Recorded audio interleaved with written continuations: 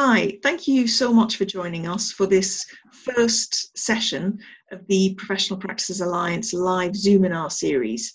This is a multidisciplinary series to help professional services firms survive and thrive through the current crisis.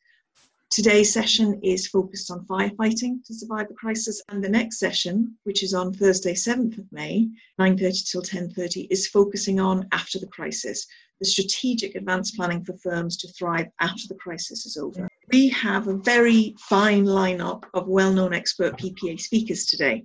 We have Corin Staves of Morris Turner Gardner, who is a leading partnership law and SRA regulation specialist. Zulon Begum of CM Murray, who is a leading partnership law and M&A specialist. Claire Watkins of Bozzacott LLP, who is a partnership accountant and a professional practices advisor. David Shufflebotham of Pep-Up Consulting, a partner remuneration specialist and in a previous life an HR director at a leading international law firm. Rob Millard of Cambridge Strategy Group, who is a very well-known and highly regarded law firm management consultant. And finally, Sarah Chilton of CM Murray, a leading partnership and employment law specialist. And my name is Claire Murray of CM Murray. I am your session chair for today, and I am a partnership and employment law specialist.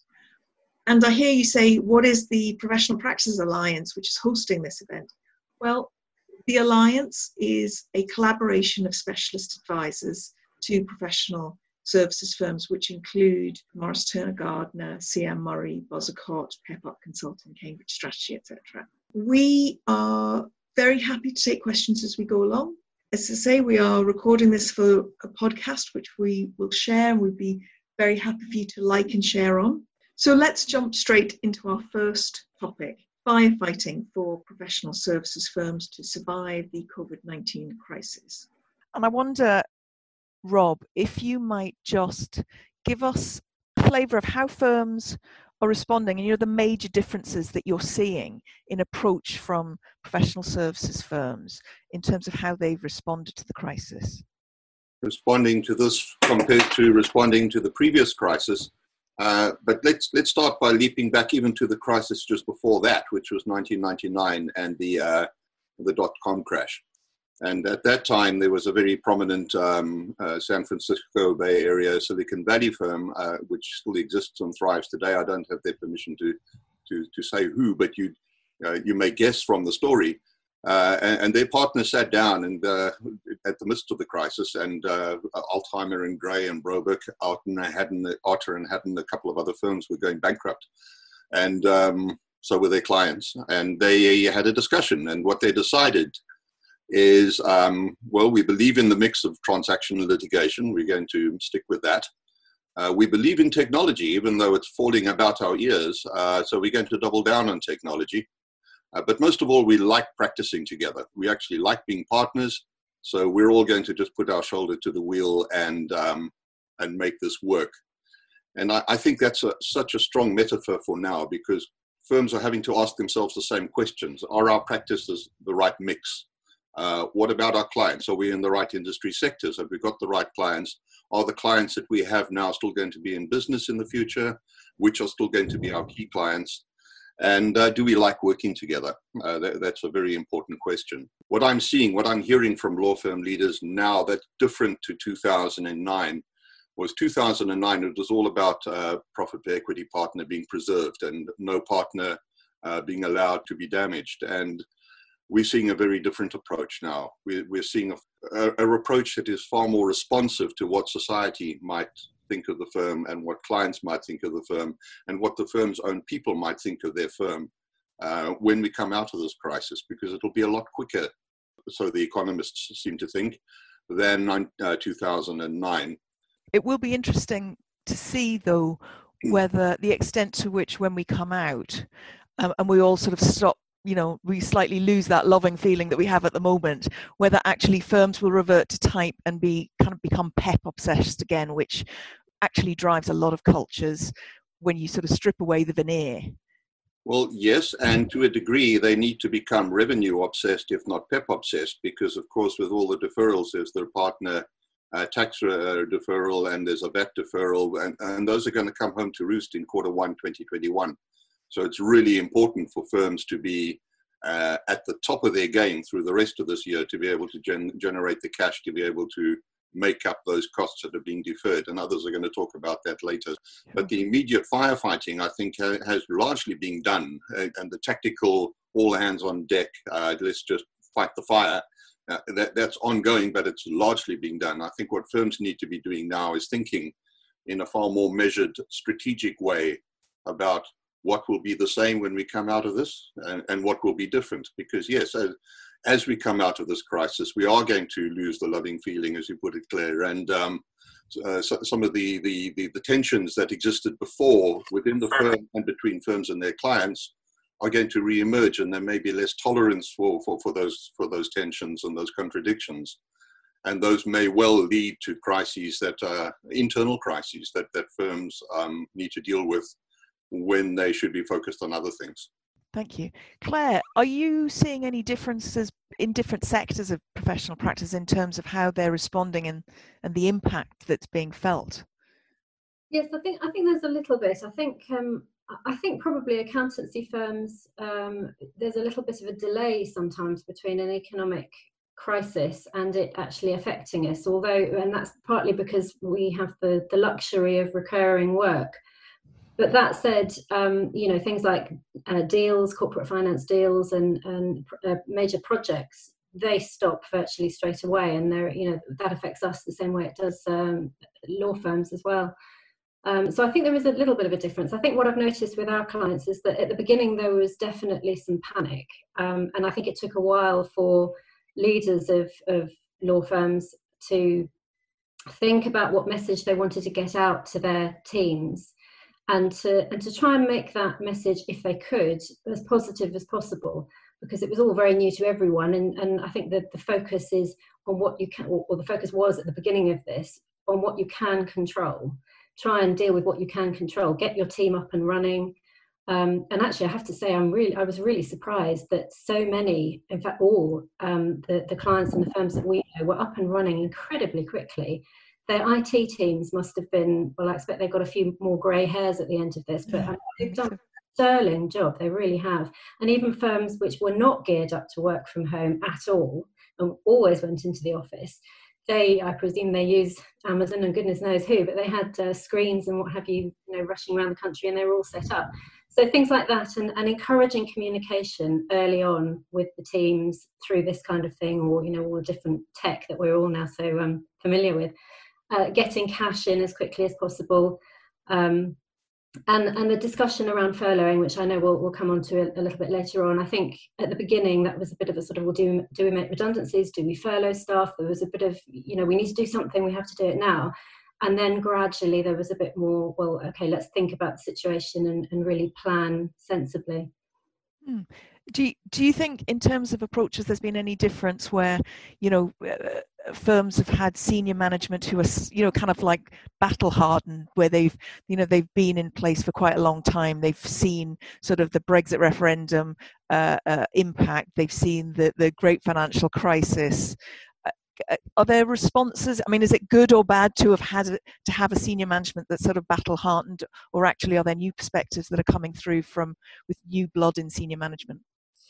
No, I think it's good, if that's the word, when people have seen this kind of thing before. It is one of my partners said, do you remember Y2K and how everybody panicked about that? And every computer was going to crash, and of course nothing happened. And so you sort of that there's a plan that you need to put in place, and you need to keep everybody calm. And I think some of the firms that have been around a bit longer, or maybe the leaders of those firms have been around a bit longer, have been able to adapt to that more quickly. I think the difference this time is the tech that is available. And I don't know to what extent the leaders of those firms have been the ones who've said, oh, I've heard of this thing called Zoom. I suspect they hadn't, in which case it's the younger members of the team who've said, well, we can have virtual coffees, we can have virtual lunches with clients, we can keep things going in that way. So I think it's been more collaborative in that respect. And I think it really emphasizes the importance of the potential success for firms of actually maintaining that intergenerational balance. So, firms that have actually moved on at a much earlier age than others will actually retain some of that experience in their operational arms, but equally bringing in the younger generation as well into management gives a really good balance of experience and ideas. And I think that sort of helps hedge them against the sort of different risks that firms are facing. Is there anything else that anyone wants to say about what you're seeing in terms of firms living their values, or are we sort of reverting to type? David? I think at this point, anybody with a really good internal comms person or somebody who's got a really good feel for that within a leadership team is absolutely worth their weight in gold. Because it's not just about getting the message out there in terms of content, it's about the tone as well, and making sure that that tone is absolutely on all fours. To Claire's point about not engendering panic, is absolutely on all fours with how the firm communicates in style and tone in the normal times. So I think that is really important. Obviously, the tone will be more urgent, and the items it's conveying are more significant more often. But keeping that alignment between the firm that everybody knows on a day-to-day basis and the firm in crisis, I think is really critical. And to your point on the true colours coming out, I think that we'll come on and talk about red flags later, but I think that is one of the red flags that you might pick up in a business, especially internally, is if the tone has materially changed. I have to say, I read yesterday that one of the most important things you can do as a leader is to basically take out your core values again, stick them beside you on your wall, share them with your team, just to remind everyone about who we are and what we're about and how we kind of measure ourselves and what we do. And I thought that was actually a really interesting it was just a really interesting reminder, because it sort of sense checks everything that you do against those values and whether you're being true to them. And people will call you on them if you don't.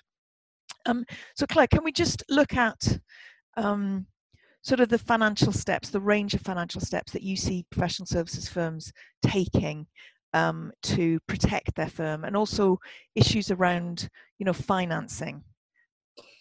Yeah, I mean, there are various things out there that I think people are quite well aware of now, but the things that we've seen clients doing now over the last few weeks is the number one is preserving cash. So I think going to your clients and saying, look, we need you to pay us, particularly those really slow paying clients, and just saying, look, we're all in this together, we need to be paid.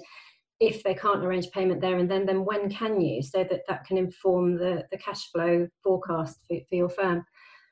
There are various things. There's the VAT deferral, so that can be deferred to next year, to April 2021.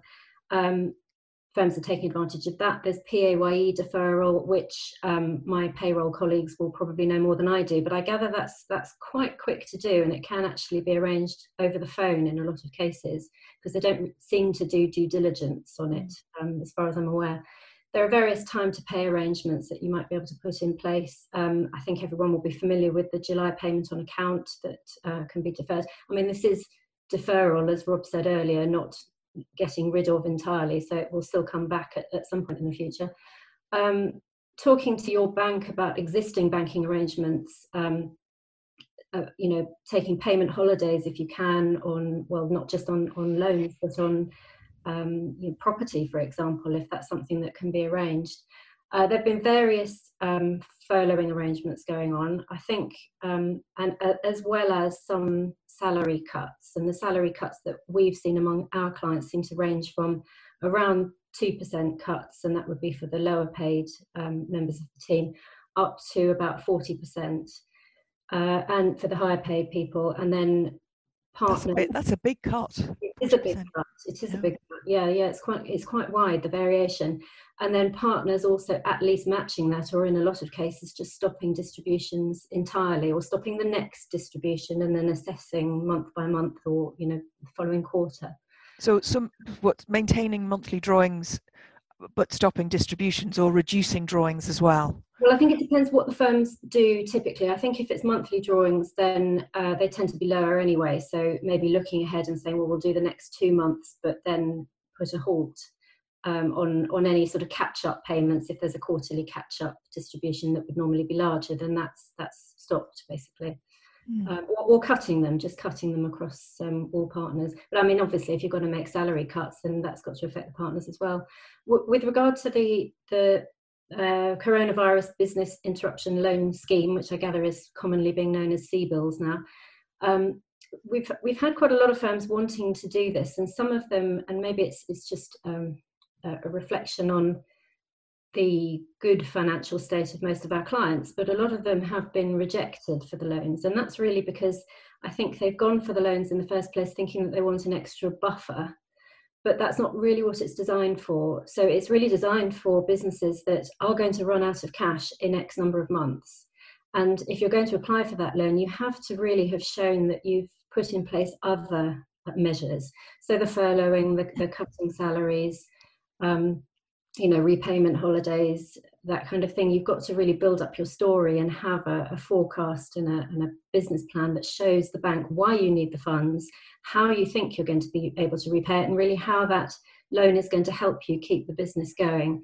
And sometimes that is something that's missing, I think, in which case our firm is getting involved in helping clients put that together. Great, thank you. And things around the rent, I mean, you do see firms sort of going to landlords and seeing if there's any flexibility. I don't know if there's anything you want to add on that. Yeah, I think that happens. I mean, that happened well before this crisis, that, in certain circumstances, if a firm can't afford to pay its rent, then it goes to its landlord and says, look, you either we default and you get absolutely nothing, or can we come to some sort of arrangement? And, some landlords will realise that the sensible thing to do is come to an arrangement. So I think that will be happening a lot more now. Yeah. I wonder if we might just, unless anyone would specifically like just to briefly add anything on the finance side? No, then we might just move on to risk management issues and regulation. Corinne, so what are you seeing as the sort of the key risk management issues for firms to address, particularly law firms? Thanks, Claire. Well, the first one was obviously making sure that everybody's healthy and kept healthy, but that has largely been dealt with now. Second was business continuity, making sure that everybody could work remotely to the extent that people were being asked to work remotely, working out the IT, the infrastructure, the telephony, those sorts of questions. But as you said at the beginning of this Zoominar, that has largely been dealt with, and any teething problems that people have been ironed out, which is fantastic news. I think that the practical issues have all really been dealt with. So now firms are really focused on the really critical, literally business continuity, continuing the finance and the success of the firm. So finance issues, and I'm not going to touch on those again, but cash is obviously absolutely critical. And then when you're thinking about risk management, it's back to thinking about everything we were thinking about before, but just looking at it through this new lens of the remote working and the changed business environment and how that's impacting on you. I think additional risks or risks that have been elevated up the agenda are cyber risks. They were obviously important, but I think we're all now much more vulnerable than we were before, not least because we are adapting so quickly and adopting new technologies so quickly. Information security, I think, is really important. Again, especially for law firms, it's always been a really high priority, but with a change in working practices, how are we going to manage information? If you breach your duties of confidentiality, you've got a problem with the SRA if you're a law firm, the information commissioner if it's particularly if it's personal sensitive information. Now that we're all working separately and relying on technology, are we going to have more fat finger breaches that are going to cause big issues? And it's those sorts of things. So it's the same risks as before, but very much viewed from a very different perspective. Okay, thank you. And can you just from the SRA's perspective, I mean, are they taking a much more chilled approach now to regulation because they see that we're all dealing with these really significant, in some cases life or death, whether it's individually or actually for the firms, are they going to be a bit more relaxed about regulation, do you think? Well, as I think I've mentioned before, Claire, I'm not sure that chilled or relaxed is the way that they put it. I think the phrase they use is pragmatic. And they do talk about being helpful as ever. about being more pragmatic and recognizing that firms have had to adapt very quickly and take that into account. I mean, they've had to do the same themselves, so they genuinely do have empathy there. But I am perhaps a little skeptical in the sense that the obligations that we have as regulated professionals have not changed. So they can't be chilled about certain things because there are certain outcomes that we have to achieve. And if we fail to achieve them, that's a failure. So I think we need to be very cautious about feeling relaxed because the SRA have said it's going to be pragmatic. We've also got to bear in mind that if there was some kind of breach, the SRA are going to be looking at it through the lens of hindsight. So if no serious damage was caused, maybe they can be pragmatic. But if serious damage was caused, then they're unlikely to be relaxed, chilled about that outcome. Presumably, though, that issue of context, I think, and timing is quite important. Presumably, when firms are facing decisions that they have to make, which will need to be sense checked from a regulatory perspective, they should really be documenting at the moment what they're doing and why and what the context was for their actions. I absolutely agree. I mean, it's clear from the new standards of regulations, which have been enforced since November, that documenting and having a written record of why you've made the decisions you've made and how you feel you're achieving your regulatory outcomes is absolutely vital. And more so now when, as I say, you might look back at this time through the lens of hindsight. People might ask, why did you do that? And why did you feel that was appropriate? So written records will be vital. Yeah.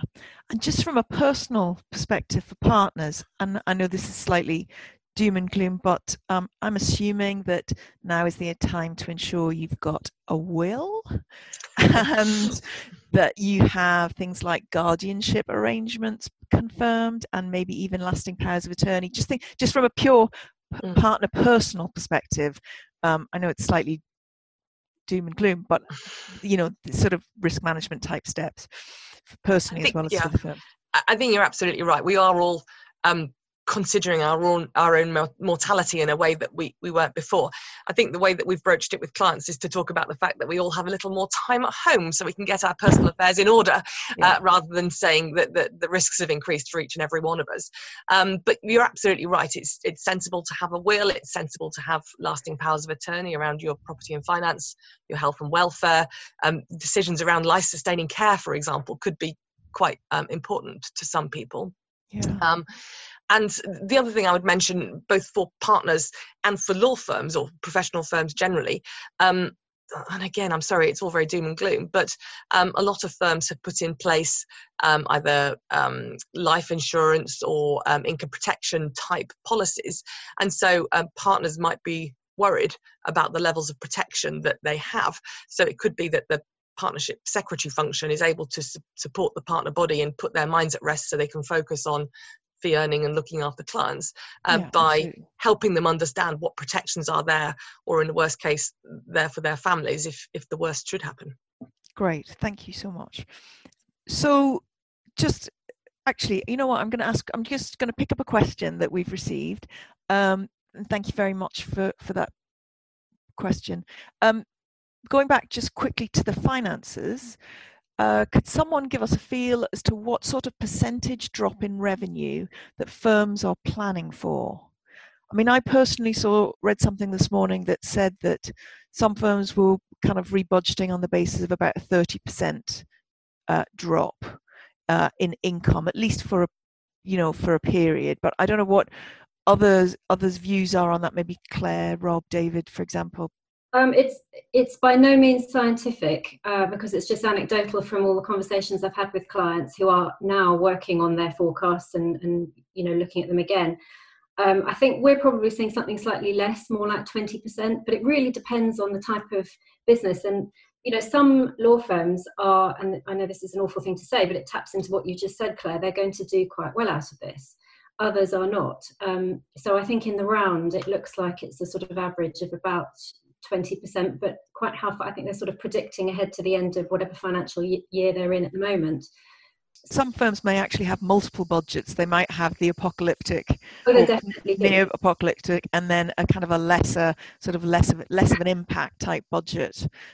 I think you're right. I mean, if they don't have that kind of, they should have the budget of things as they are at the moment, the budget of the worst case scenario, the Armageddon budget, and then a sort of realistic Armageddon budget, if that makes sense, because, well, from one extreme to the other, really. But I think, generally what we're seeing is at the moment, it's about 20%, but maybe that will change. Corinne, do you have a quick comment?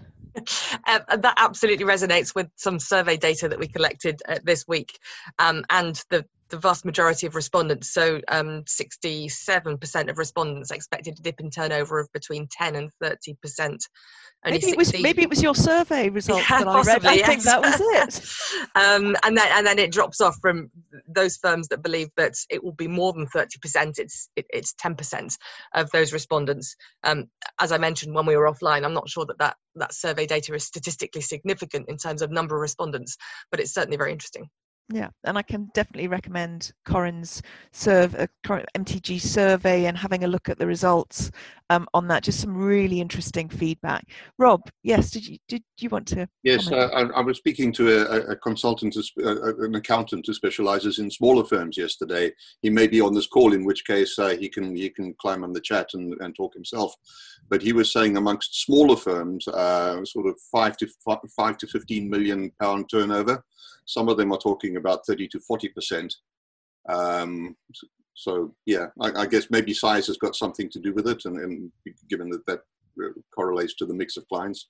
I think that's probably right, Rob. And I would just add to that I mean, that's our space as well. We deal with anything from good startups to really quite large firms. But I think what we're finding is with our smaller end firms, they tend to be quite niche, and that's the protection, I think, unless they're in a niche area that is really going to, like corporate transactions, which is probably going to be the thing that's hit for now. But I think that the niche ones are slightly protected, so maybe that's why amongst ours it's looking like more like 20%. But I think you're right, that is the case with the smaller firms.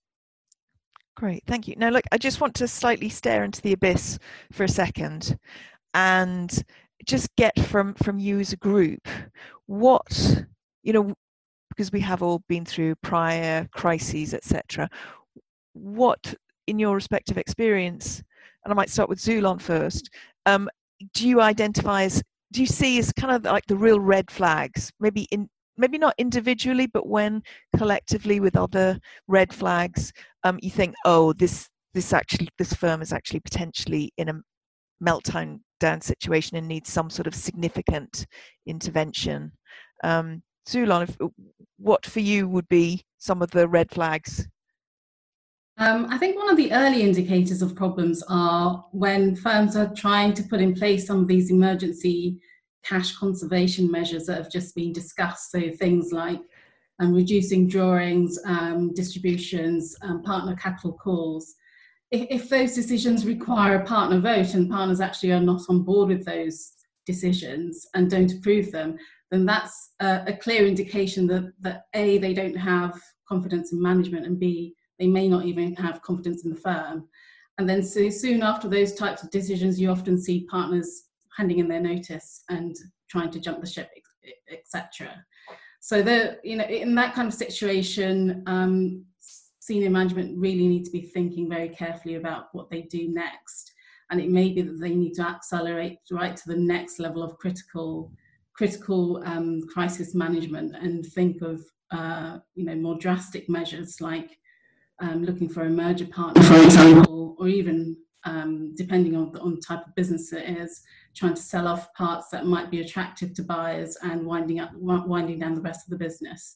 I hate to be the voice of doom and gloom, but we saw this kind of play out quite publicly in quite public law firm insolvencies like KWM, and one of the early indicators was partners leaving and partners refusing a partner capital call. Okay, thank you. Any other significant red flags that David? Hi, Claire. Just to sort of add and echo what Zulon is saying there, I think I'd be most worried about firms that have got very individualistic cultures and methods of profit distribution, and that are used to fully distributing profit. And if you want to add to that sort of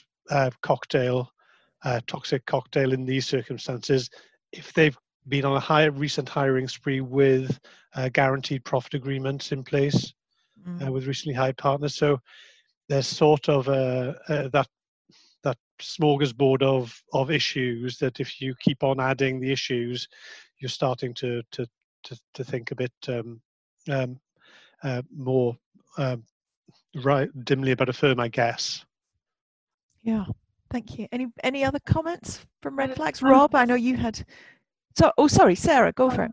No, I was just going to add, before we move on to sort of the people aspect of it, that as obviously Zulon's touched on the partners and looking at partners refusing capital calls and leaving, but actually watch out for associates leaving as well, because that's a really good indicator of culture and what people are feeling at the associate level, at the fee earner level, and also at support staff level. And if people at those levels are trying to move in this market, that's a massive warning sign, because it's not the time to move jobs, really, if you want security. The people who have employment rights and have job security already, if they're being pushed to move, then I think you really need to be looking at kind of what's going wrong there. And that could be about lack of communication and there being a sense amongst the non-partner part of the workforce that there's a disconnect between the management and them. And that's something that's going to be really important to address at this time. Right. Thank you. Rob? Yes, I just wanted to take the concept of partners leaving an inch deeper, because that, to me, that's a real red flag. As you know, I've been doing a research project for quite a while now, looking at over 70 large law firm mergers over the past 20 years. And the received wisdom in the literature, the merger literature, is that most mergers are a bad thing. They destroy value. They fail. And I don't think that's true of professional service firm mergers. Certainly, my research has shown that the rate of success is far higher. But one of the critical red flags prior to a merger is departure of key talent. Right. And I think what firms need to do then is to sit down and look at their viability, the business model viability, the strategic viability. It goes far beyond cash. And just consider then whether consider a merger as a serious strategic consideration along with all the other possibilities. Because mergers do come in waves. Anybody who knows anything about mergers would know that. And the waves normally follow a systemic disruption like technological or regulatory or a hard economic knock. And this is a very hard, sharp, might be short, but it's still a very sharp knock. And there will be more mergers after this. So it's something that I think firms need to consider as a strategic option when they're still in a position to make sensible decisions about it, rather than just lurching into it as a last resort. So viewing it proactively as a strategy, yes, rather than a distressed response, which actually leads very nicely into a question that we've had. Query over whether, and it's picking up a point you said that I can't remember who was saying earlier about smaller firms, and actually it was Claire and Rob about the more significant drops that some smaller firms in certain brackets may be anticipating. It's query over whether now is the time for more consolidation between smaller firms to hedge off the revenue drops, sort of quick M&A deals in that regard. And, is anyone seeing much activity in that regard as yet? Shall I answer? Yeah, go for it. As for activity at the moment, no. I think everybody's focused on just trying to keep things going, but I expect that will be the case. I mean, the trouble with the talks about mergers is there's a sort of familiar refrain that if you have one firm that's doing badly and it merges with another firm that's doing perhaps slightly better, you've just got one much larger firm that's really not doing very well either. But I know that in some cases that is the only way that that firms can continue, or the clients can go on to another firm and something merge resources, and you can come up with something that can still carry on. I agree with that, especially if it's part of a bigger strategic longer term plan. I can think of one firm in particular where a couple of decades ago where someone said to me, you know, you take 2 B grade firms and put them together, all you're going to get is at best another B grade firm. And actually with the right senior management and good strategic long-term vision, they've actually created a bit of an A grade firm as a result, sort of international firm. And so I think it's kind of context and strategy, isn't it? Not just a reaction.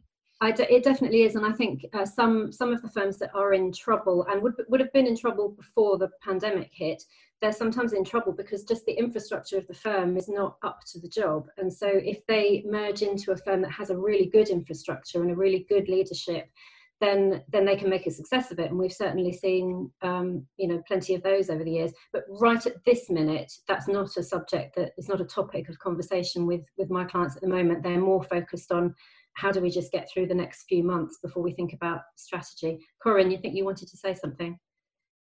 It was just to add that in this context, all the things that a lot of firms are now doing in terms of a really strong focus on finance, cutting extraneous costs, are all actually really sensible steps to become merger ready. So in terms of positioning yourself to try and be merger ready, there's a lot of things that firms have to do. One, on the financial side, making sure that you're in good shape. And I'm sorry to be doom and gloom again, but if you're SRA regulated, looking at what the SRA considers important if you're proposing to close down your firm is really important. So client files, client relationships, those sorts of things, having orderly arrangements for there, because if you get to the point where you can't merge and you have to shut your doors, you're looking at runoff insurance, which is a huge expense that firms don't want to incur on top of everything else. So in a way, being merger ready, being closure ready, and surviving this crisis, a lot of the steps are going to be the same. Really good, really great point. I would also add to that, into that mix, is that there are some firms out there, particularly the listed firms, who have a cash box effectively to help them acquire businesses, and those businesses might actually find this environment a good way to seek out undervalued assets, and firms in distress which have underlying that have good clients, and parts of their businesses is actually quite profitable. So we saw the Knights actually closed 2 deals just before the crisis hit, and I know they have cash on board to make further acquisitions, and I wouldn't be surprised if they go on a spending spree after the immediate pressures of this crisis are over. Interesting. So I think the message I take from that is that there's no shame in merger, that actually be prepared for it. Everything you're doing is probably going to make you merger ready anyway. And actually, if it's done in a strategic, well thought out way, rather than just a distress response, it can actually be really good for everyone. But equally, if you are in a distress situation, it can provide a safe harbour. And avoid the sort of closure and runoff issues that Corinne was talking about. So I think, kind of a slightly more positive attitude to mergers would be welcome. In terms of final red flag from my perspective, is being overextended in terms of office space. Kind of premises, just one of the big things that is really hard to shift. And if you don't have the revenues, the profitability to support it, and you're just overextended and you've taken on new premises, new lease, that can be very difficult proposition.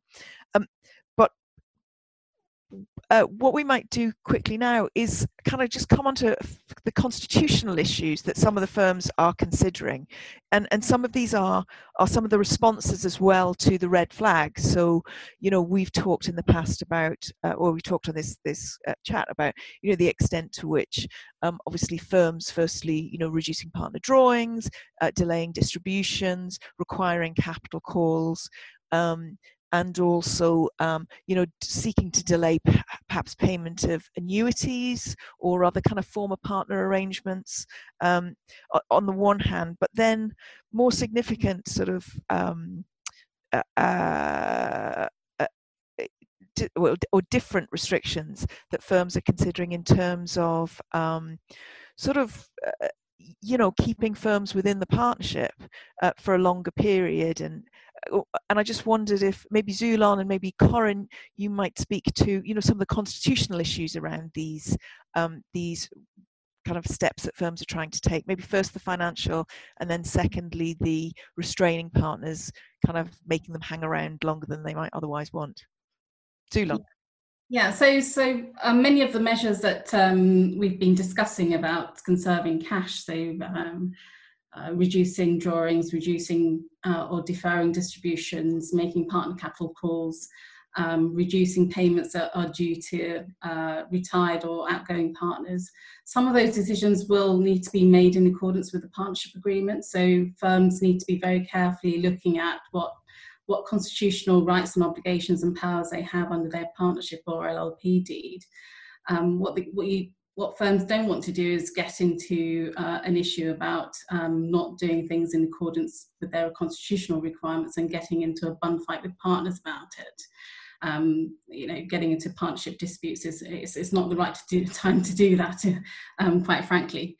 There are kind of the decisions that firms will be looking to make will probably fall into three buckets. So some of those will be delegated to senior management, in which case it can be quite helpful because senior management can take decisions much quicker and more flexibly, which can be important in a crisis situation like this.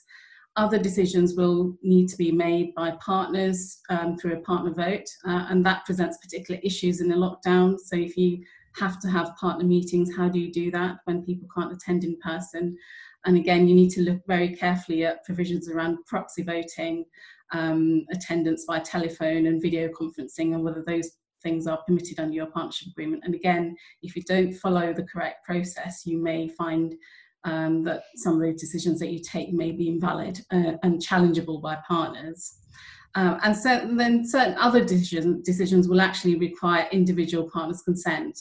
And usually decisions around reducing fixed profit shares, for example, of the fixed share partners may require individual partner consent, as well as things like annuities and other payments due to retiring partners or people who have retired in times past. And again, you may need their particular consent in order to reduce or defer any payments due to them.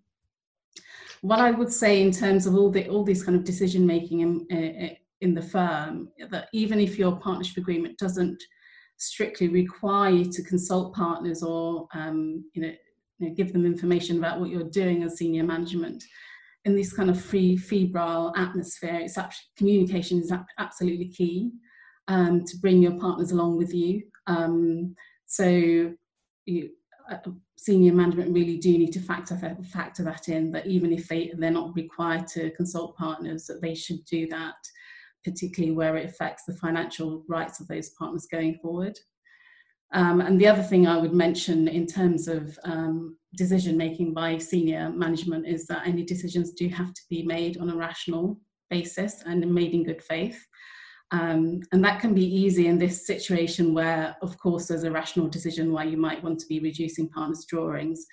But if you're going to treat certain individuals differently or certain constituencies differently, so if you have different tiers of partnership, think very carefully as to why you're doing that and whether there's a fair reason for that. Because if there isn't, then again, it might be open to challenge. And presumably document again, it's all about the documentation, how, your reasoning, the context, the rationale that it's being done in the business interest, the best interest of the firm. Thank you. Thanks so much, Zulon. Corinne, do you want to speak just a bit about sort of, notice periods and lock-ins and all the good stuff that people kind of, think about when they think that the firm there may be a flight risks within the firm? Absolutely. Can I just build on something that Zulon said, with which I Please. entirely agreed? I think it's all those issues really come to the fore, and we see them as being big issues in practice where you have decision-making split between the equity partners and the fixed share partners. Quite often, fundamental decisions are vested to a large part in the equity partners, and that causes tension in good times. So goodness knows how much tension it'll cause in not so good times. And then the second point on annuitants and former partners, they'll probably need separate advice, and they haven't got a great deal of incentive to agree different arrangements. So that separate advice is going to add cost and delay. So it could mean that firms are really struggling with that. But to your actual question, Claire, great stuff. I mean, hopefully firms have got a well-drafted LLP agreement, and they are usually LLPs, as we know, because it's going to be difficult now to implement constitutional change. Hopefully we'll see a robust suite of clauses with voluntary retirement, compulsory retirement without notice, obviously expulsion for cause. We might see people using that more regularly because you haven't got that luxury of saying, oh, let's take our time, or we've got enough money to go around. Waiting rooms and lock-in provisions are rare, and to be fair, are quite controversial. But when you look at it through the lens of crisis and everybody pulling together, you can sort of see what their value might be to stop a situation where partners start running for the door when it starts looking like things are getting difficult. And we've seen examples in the past of firms just imploding because the partners are all leaving, and the clients therefore feel that they can't stay with the firm. I mean, obviously that's assuming that all partners act in accordance with the deed. We can't stop partners from leaving in breach of their duties, but there's not a great deal that a constitution can do that's more than that. It's interesting because I agree that the waiting room and also the lock-in clauses can be quite controversial. In some cases, when partners being asked to sign up to it, can actually accelerate an exodus.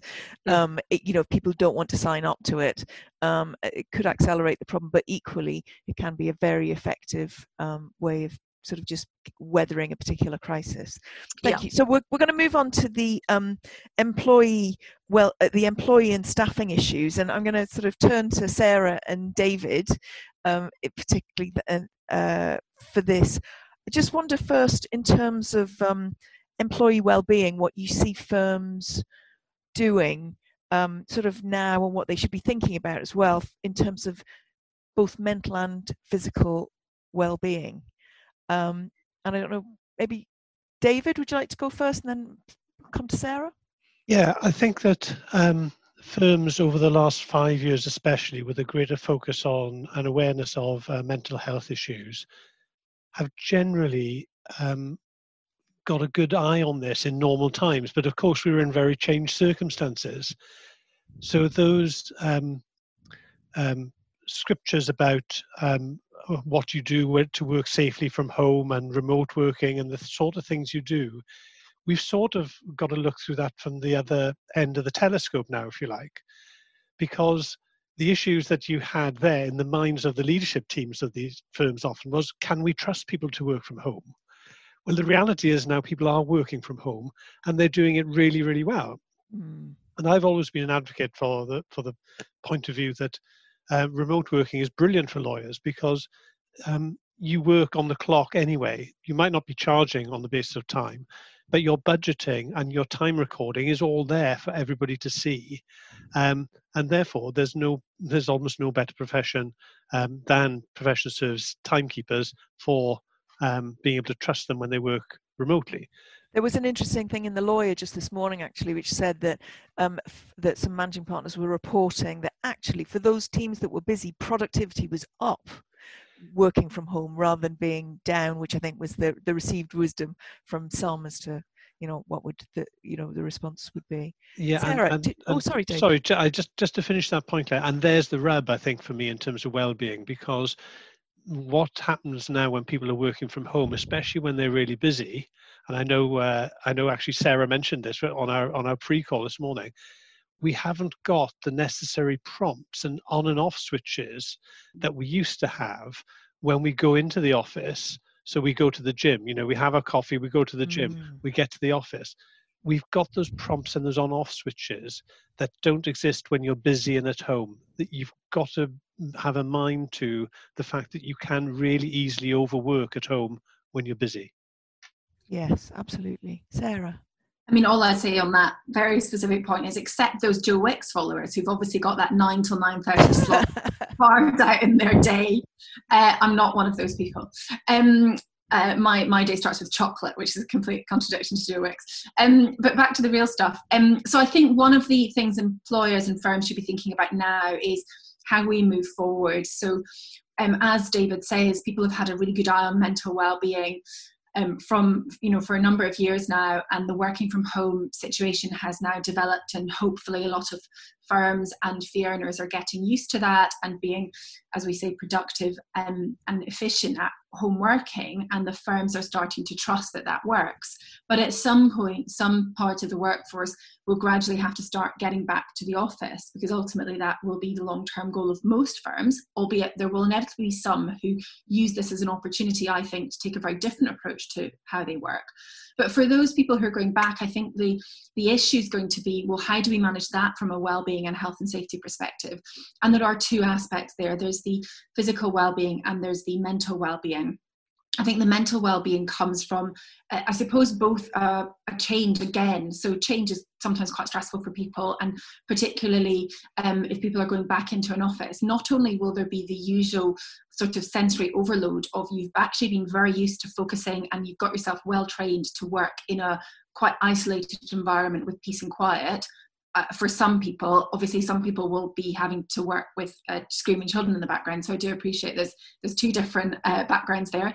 But, whatever you've done, you've got yourself used to working in a particular environment, and you're going back into a very different environment. So there's that normal transitional difficulty that people will have. But on top of that, we're going to have a massively increased level of anxiety amongst people about the fact of them having to go back to work. So people will be anxious about their health. They'll be anxious about going on public transport. They'll be anxious about sitting in an environment with other people who are not members of their household. And whenever that happens, we will never, I don't think, be in a situation where the government will be able to say to us, there is now no risk, or the risk is so minimal that, we can all relax about going back. We will have to at some point re-enter and reintegrate with people in an environment where people's anxiety levels will be high. So I think the mental well-being side of things is really around that.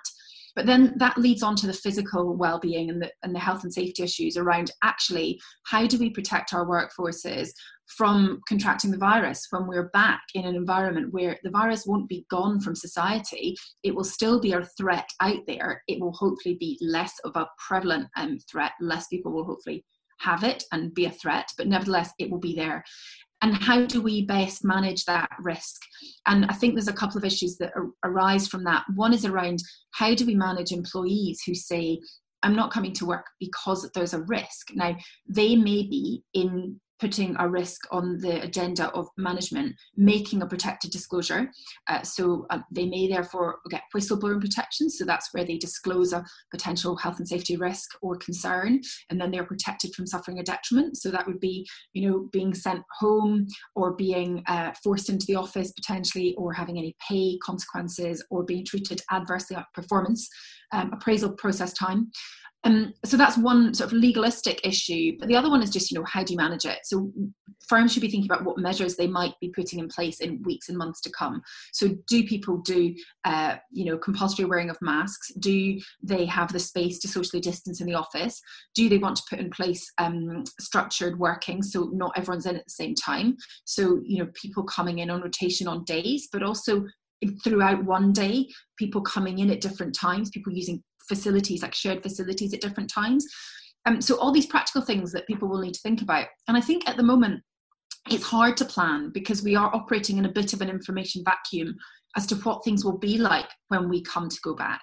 But nevertheless, I think that firms should be at least thinking about these things and contemplating what measures they might or might not take, how practical certain measures might be, so that when we are at the point of going back, and when we have government guidance as to what people should and shouldn't be doing, firms have already thought about how practical some of those measures might be, so that they can take quick decisions, so that if there's a resourcing issue, they've already thought about that resourcing issue, so that they are well prepared. And to the extent possible, they should start communicating with employees early, to, even if it's just to say, look, we are thinking about this and we are mindful of your well-being in this situation, because people might already be getting anxious about what happens. And the more stuff that comes out of government about we might be lifting this lockdown, we might be going into partial lockdown, the more staff will become anxious about how that impacts them if they're suddenly told you have to be back in the office and they're kind of not sure what safety measures are in place to protect them. So I think early communication and early planning, albeit right now without the specifics available to us, would be my bit of advice on that issue. That's great, and firms can be doing that right now. So I'm conscious of time. We've covered a lot of ground in an hour. I just want to do one final question for you all, which is, what is the one thing, just the one, very briefly, in like 10 seconds, 10, 15 seconds each, that you think the professional services could be doing now to prepare for exit from the lockdown? Zulon, do you want to? Oh, I can't hear you. I'm going to go. Yeah, go for it. Sorry, I'm unmuted. I would just say that just to put a positive spin on things, that don't let a good crisis go to a waste. Learn the lessons of this one, and where the gaps are, and try and fill those gaps. So just taking one thing, for example, your partnership or LLP agreement, there'll be lots of things in there that don't envisage a situation like this. So find those gaps and then try and fill them as soon as possible afterwards. Great, thank you. Claire? I would say revisit your business plan, and because we're so short on time, I think when you look at the section marked property, and you may have been thinking in the past that you might need extra space because you're busting out of your office at the moment, another think about that, because maybe you realise there are some quite handy alternatives now. Brilliant. David? Do some really, really good analysis of your the depth of your client relationships. You'll be able to identify really quickly where those relationships are properly established and deep, and those that are built on shallow foundations. Corinne? Well, you've not left me with much, but I was going to say clients, David. I think that's right. Professional services firms, the only reason we are here is to serve our clients. And that's what will bring us through this crisis, those strong relationships, that revenue, frankly, that is generated from them. So clients. Sarah? I would say people. So the second thing alongside clients is look after your number one resource, which is the people that you have. So that's your partners and your staff.